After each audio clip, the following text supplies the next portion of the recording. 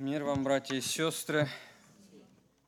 Знаете, я перечитываю сейчас Ветхий Завет, и я поражаюсь, как много Иисуса было во время Моисея, как много Иисуса было во время Авраама, как много Иисуса было в Ветхом Завете. Вот когда открываешь его, то там столько Иисуса Христа, и ты понимаешь, что настолько Бог все предвидел, и настолько все, то, что было тогда, настолько все актуально сегодня, что мое сердце, оно просто переполняется верою.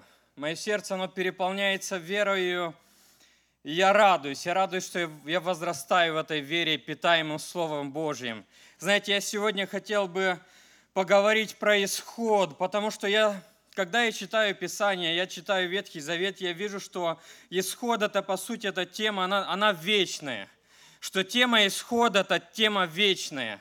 Потому что Бог призывает Авраама, Он говорит ему: «Выйди». Бог призывает Иезекииля, Он говорит ему: «Выйди в поле, стой передо мной, я буду с тобой говорить». Иисус призывает свою возлюбленную в песне песней, Он говорит: «Возлюбленная моя, выйди». Бог в Откровении говорит своей церкви: «Народ мой, выйди». Выйди из Вавилона духовного. Некоторые говорят, что это есть лжецерковь. Может, кого-то Бог, когда Бог начинает вести человека, Бог чаще всего говорит ему: выйди, выйди, поговорим. Бог обращается к Иезекиилю. Иезекииль говорит, что рука Божья была на мне, и было Слово Божье ко мне. И Бог говорит мне: сын мой, выйди в поле. Выйди в поле, стой передо мной, у меня есть к тебе разговор. Когда Бог обращается к Аврааму, Он не дает ему реформировать то место, где он находится. Он говорит: Авраам, выйди, выйди, у меня есть для тебя дело, выйди. Очень часто, когда Бог призывает человека, то первым делом, что Бог делает, Он начинает его преображать обстоятельства, в котором он находится. И знаете, все-таки Бог есть Бог живой, все-таки Бог есть Бог движения. И то, что я вижу очень часто, и то, что меня поражает, то, что дьявол всегда пытается консервировать. Консервировать некоторые церкви, они потихонечку тухнут и умирают в себе. Некоторые верующие, они пытаются консервировать то, что они имеют, они не возрастают, и потихонечку они тухнут и умирают в себе. Движение – это есть от Бога. Застой – это не есть от Бога, поверьте мне, потому что у Бога всегда движение. У Бога всегда один призыв: выйди, у меня есть к тебе дело. Выйди, у меня есть тебе что-то сказать. Выйди, мне надо с тобой что-то поговорить. Когда Бог обращается, когда Бог начинает иметь отношения с человеком, Он призывает его выйти. И знаете, было время в истории, когда народ Божий, наследие Авраама, оно находилось в рабстве уже 400 лет. И время выйти из рабства исполнялось. Оно заканчивалось, по сути.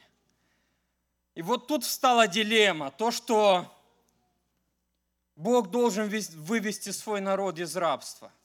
Но проблема была в том, что надо предложить свободу людям, которые не знают, что такое свобода.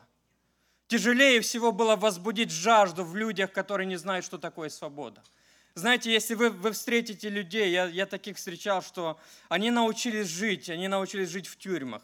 Они выходят через долгое время из тюрьмы, они уже не могут. Они обязательно обратно попадут, потому что они по-другому не умеют жить. Это для них что-то новое, что-то очень тяжелое.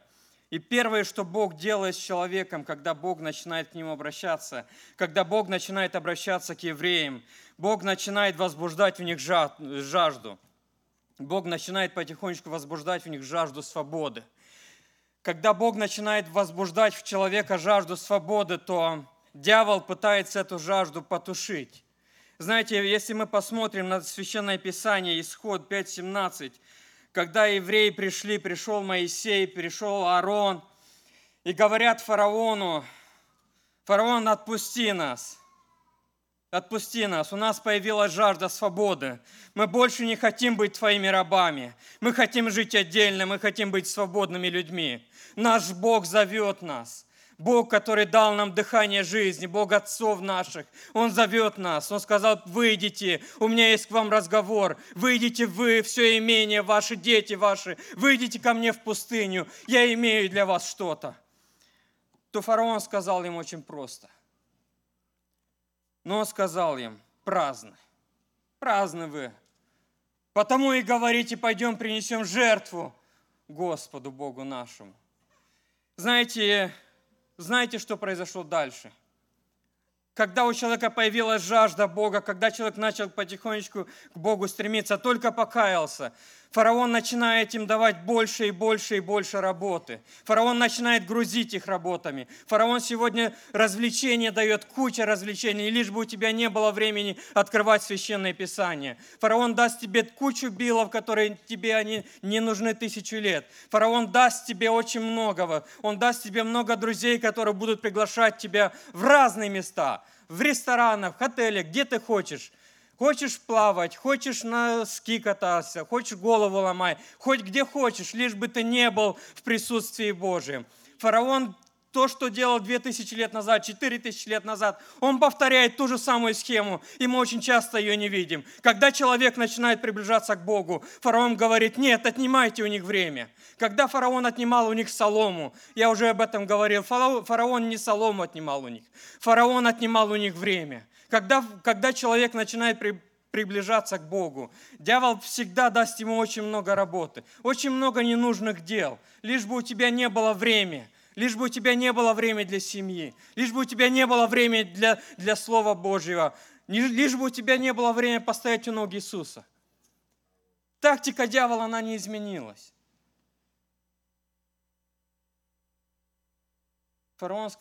Моисей сказал: окей, вернулся к Богу. Бог наслал своей казни. Потом Бог послал снова Моисея. Моисей снова начал говорить с фараоном. Фараон сказал им другое. Окей, если вы настолько уж прям такие святые стали, почему-то 400 лет вы не вспоминали, что у вас есть Бог Израиля. Почему-то, когда вы приносили жертвы нашим богам, то ничего такого не было.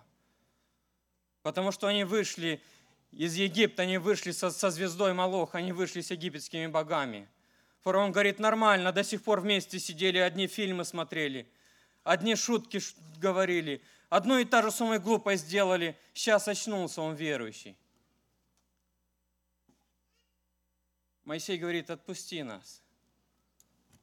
Фараон говорит: здрасте, мы же все в одном, мы же все там одним богам поклонялись до сих пор. Что у вас тряслось? Неужели вы такие уж прям святые стали? Что, неужели больше не будем вместе пиво пить? Не будем. Фараон говорит Моисею, призвал его, Исход 8:25, и говорит: Моисей, ладно, раз уж вы так, прям уж так хотите святыми стать, то знаете что? Вот как есть, так есть уже. Вот здесь сделаем вам место, принесите жертву. Начинай потихонечку, становись лучше, бросай курить, бросай материться, не знаю, еще обманывать перестань, все нормально. Не надо кардинальных перемен. Дьявол всегда пытается как-то человека предложить что-то, чтобы потушить его жажду Бога. Потому что когда человек морально становится чище, он, по сути, должен как бы по чуть-чуть терять нужду в Боге. Он может сказать, что я могу жить такой же жизнью, но без влияния Бога. Послушай, тактика дьявола, она не изменилась. То, что ты можешь бросить курить, ты можешь. То, что ты можешь бросить делать что-то еще, то ты можешь. То, что ты можешь жить морально чистой жизнью, возможно, ты можешь. Но это не означает, что ты вышел из территории тьмы. Что территория дьявола есть территория дьявола. И без Христа ты по-любому на территории дьявола. Знаете, тактика дьявола, она не изменилась, и по сути она не изменяется никогда. И то, что дьявол, то, что он принял в свои руки, он никогда не хочет отпускать. И когда человек начинает жаждать Бога, дьявол приходит с такой мыслью, говорит: просто стань лучше, стань морально чище, ты сможешь жить так же, как они. Он говорит: вот поклоняйтесь здесь, на этой земле. Но Моисей и Бог говорит: нет. Никто из наших не останется на территории тьмы. То, что у нас есть другая земля. У нашего Бога есть другие принципы. У нашего Бога есть другое понятие. И никакой фараон, и никакой дьявол не будет указывать нам, что делать, потому что Бог призывает нас. Когда Бог призывает Израиля из рабства, Бог призывает его выйти. Он не призывает его привести жертву там, где он есть. Он призывает его выйти, потому что у Бога есть разговор к нему. Знаете, Моисей отказывается, Бог снова насылает казни. Не Моисей, фараон отказывался, Бог снова насылает казни на фараона. И дальше что происходит? Происходит еще нечто. Когда человек уже решается, что не фараон, все-таки Христос есть мой Спаситель, все-таки Христос есть тот, которому я хочу служить, и все-таки даже если я брошу пить и курить, даже если я брошу грешить, то я не буду иметь его в сердце, это меня всегда будет гнуть, это всегда будет для меня болью, потому что мое сердце жаждет чего-то больше. Он меня коснулся, и теперь я жажду настоящей свободы. И даже если я стану приносить жертвы на твоей земле, я не буду полностью исполненным, потому что он меня коснулся, потому что я был рабом. Но теперь у меня появилось нечто новое. Теперь в моем сердце появилась жажда свободы, которой никогда у меня не было.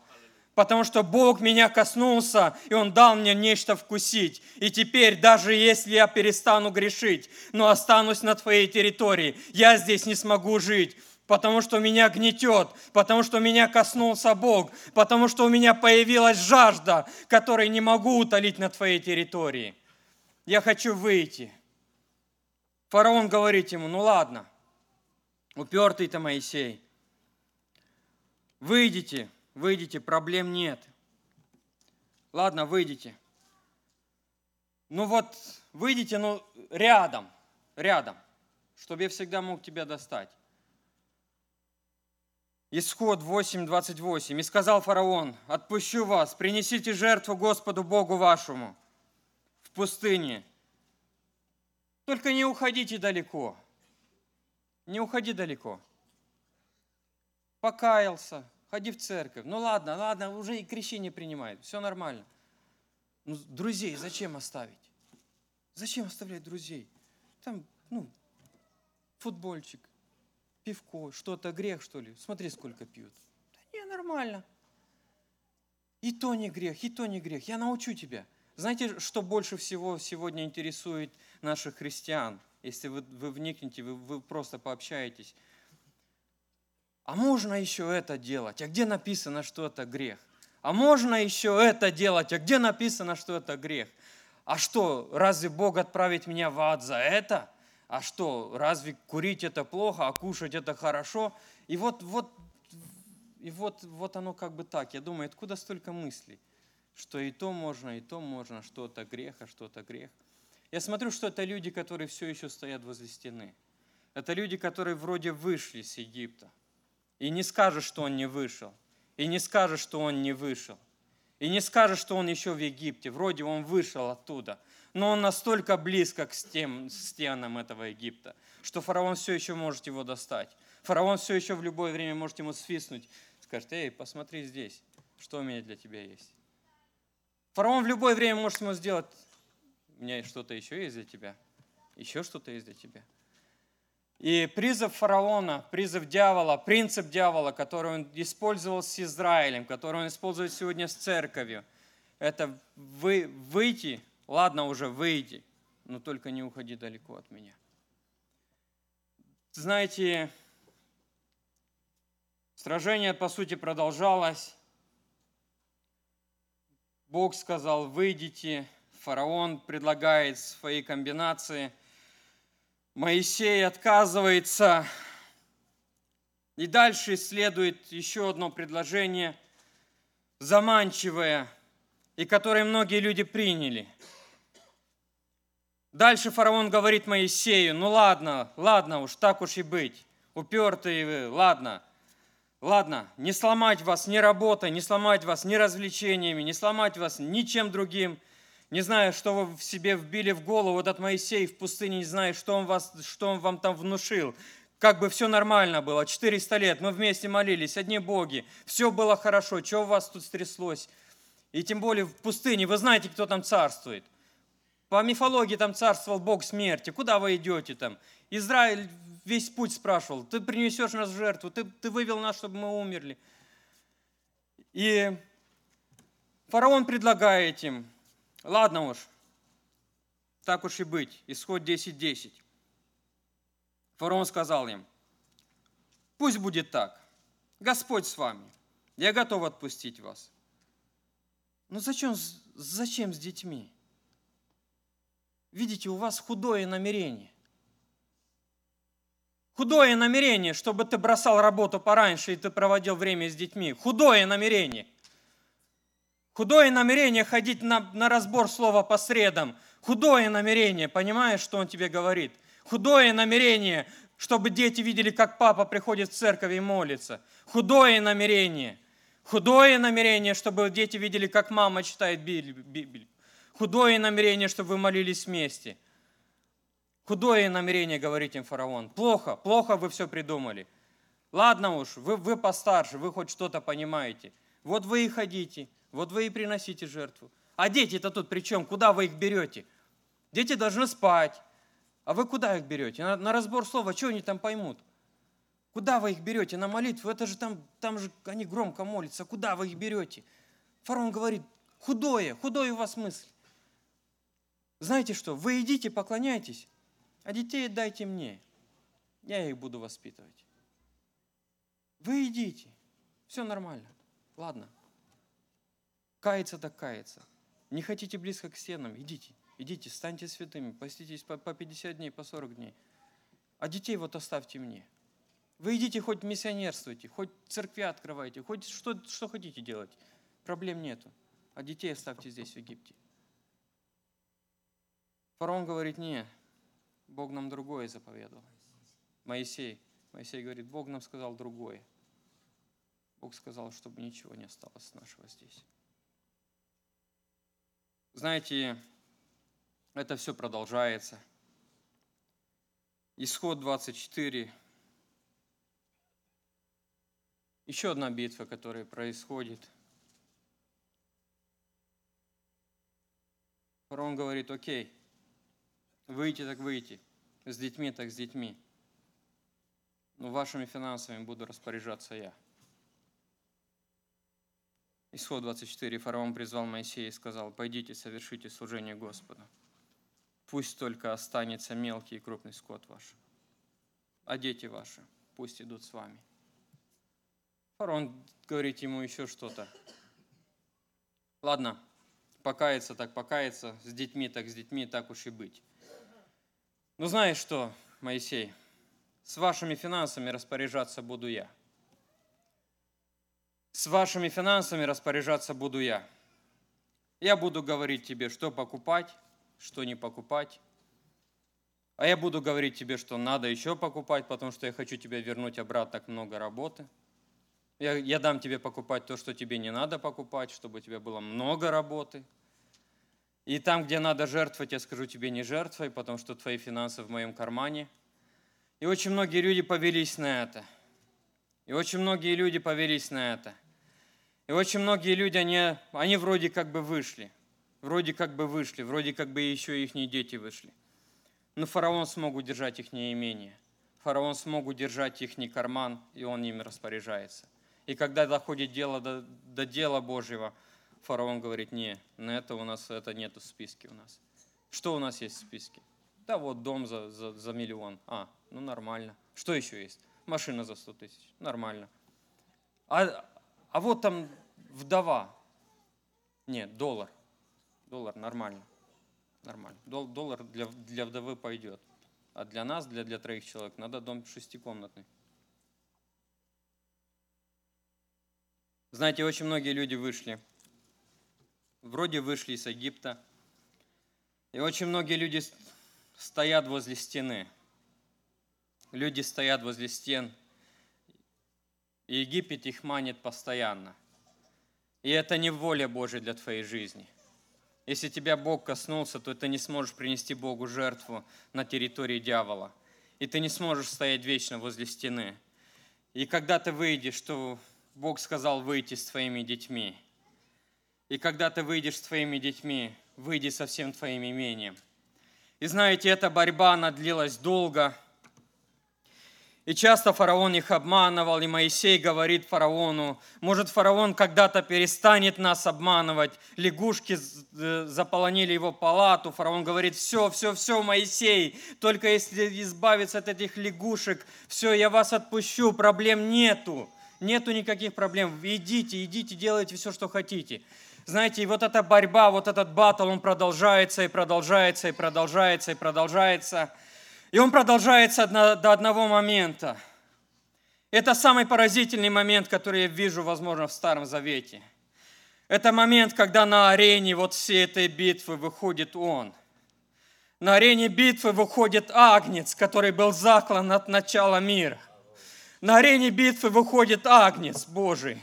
И когда была пролита кровь Агнца, у Египта не было больше сил удержать Израиля. Когда ты примешь и когда ты позволишь крови Иисуса иметь силу в твоей жизни, никакой грех не будет иметь силы над тобою. Когда была принята кровь Агнца, когда на арену битвы вышел Он, вышел тот, который встал в основании проповеди Иоанна Крестителя, когда он говорил, вот Агнец Божий, который берет на себя грех всего мира. Когда на арену вышел Агнец, когда на арену вышел Иисус Христос, у Египта не осталось силы. У них ничего не осталось. У них не осталось никакой возможности удержать Израиля. Израиль пытался как-то стать лучше, пытался как-то, может, стать возле стен. И ты, может, пытаешься как-то стать лучше, где ты есть, как-то стоять возле стены, как-то что-то пытаться самому. Но Бог говорит, у меня есть кровь Агнца для тебя. И я вижу эту кровь. Бог говорит, я увижу кровь, я пройду мимо. Знаете, что сегодня у Бога есть кровь Агнца для тебя? Знаете, дьявол обманывал их временем. И, возможно, кому-то сегодня дьявол говорит, стой. Он это сейчас проповедует для кого-то другого. У тебя-то время еще есть. Ты же еще молодой. Ты же еще нормально. Знаете, в пятницу здесь было предпохоронное служение. Никто не думал, что молодой парень в 30 лет уйдет. Мы соболезнуем их семье, нам очень больно. Мы с ними переживаем, соболезнуем, потому что это наши друзья. Но никто не застрахован, и никто не знает время. Знаете, у Бога сегодня есть для тебя исход. У Бога есть сегодня для тебя нечто новое. Бог хочет тебя вывести сегодня. Бог заклал Агнца. Бог отдал своего Сына, чтобы сегодня выйти, чтобы ты сегодня мог выйти.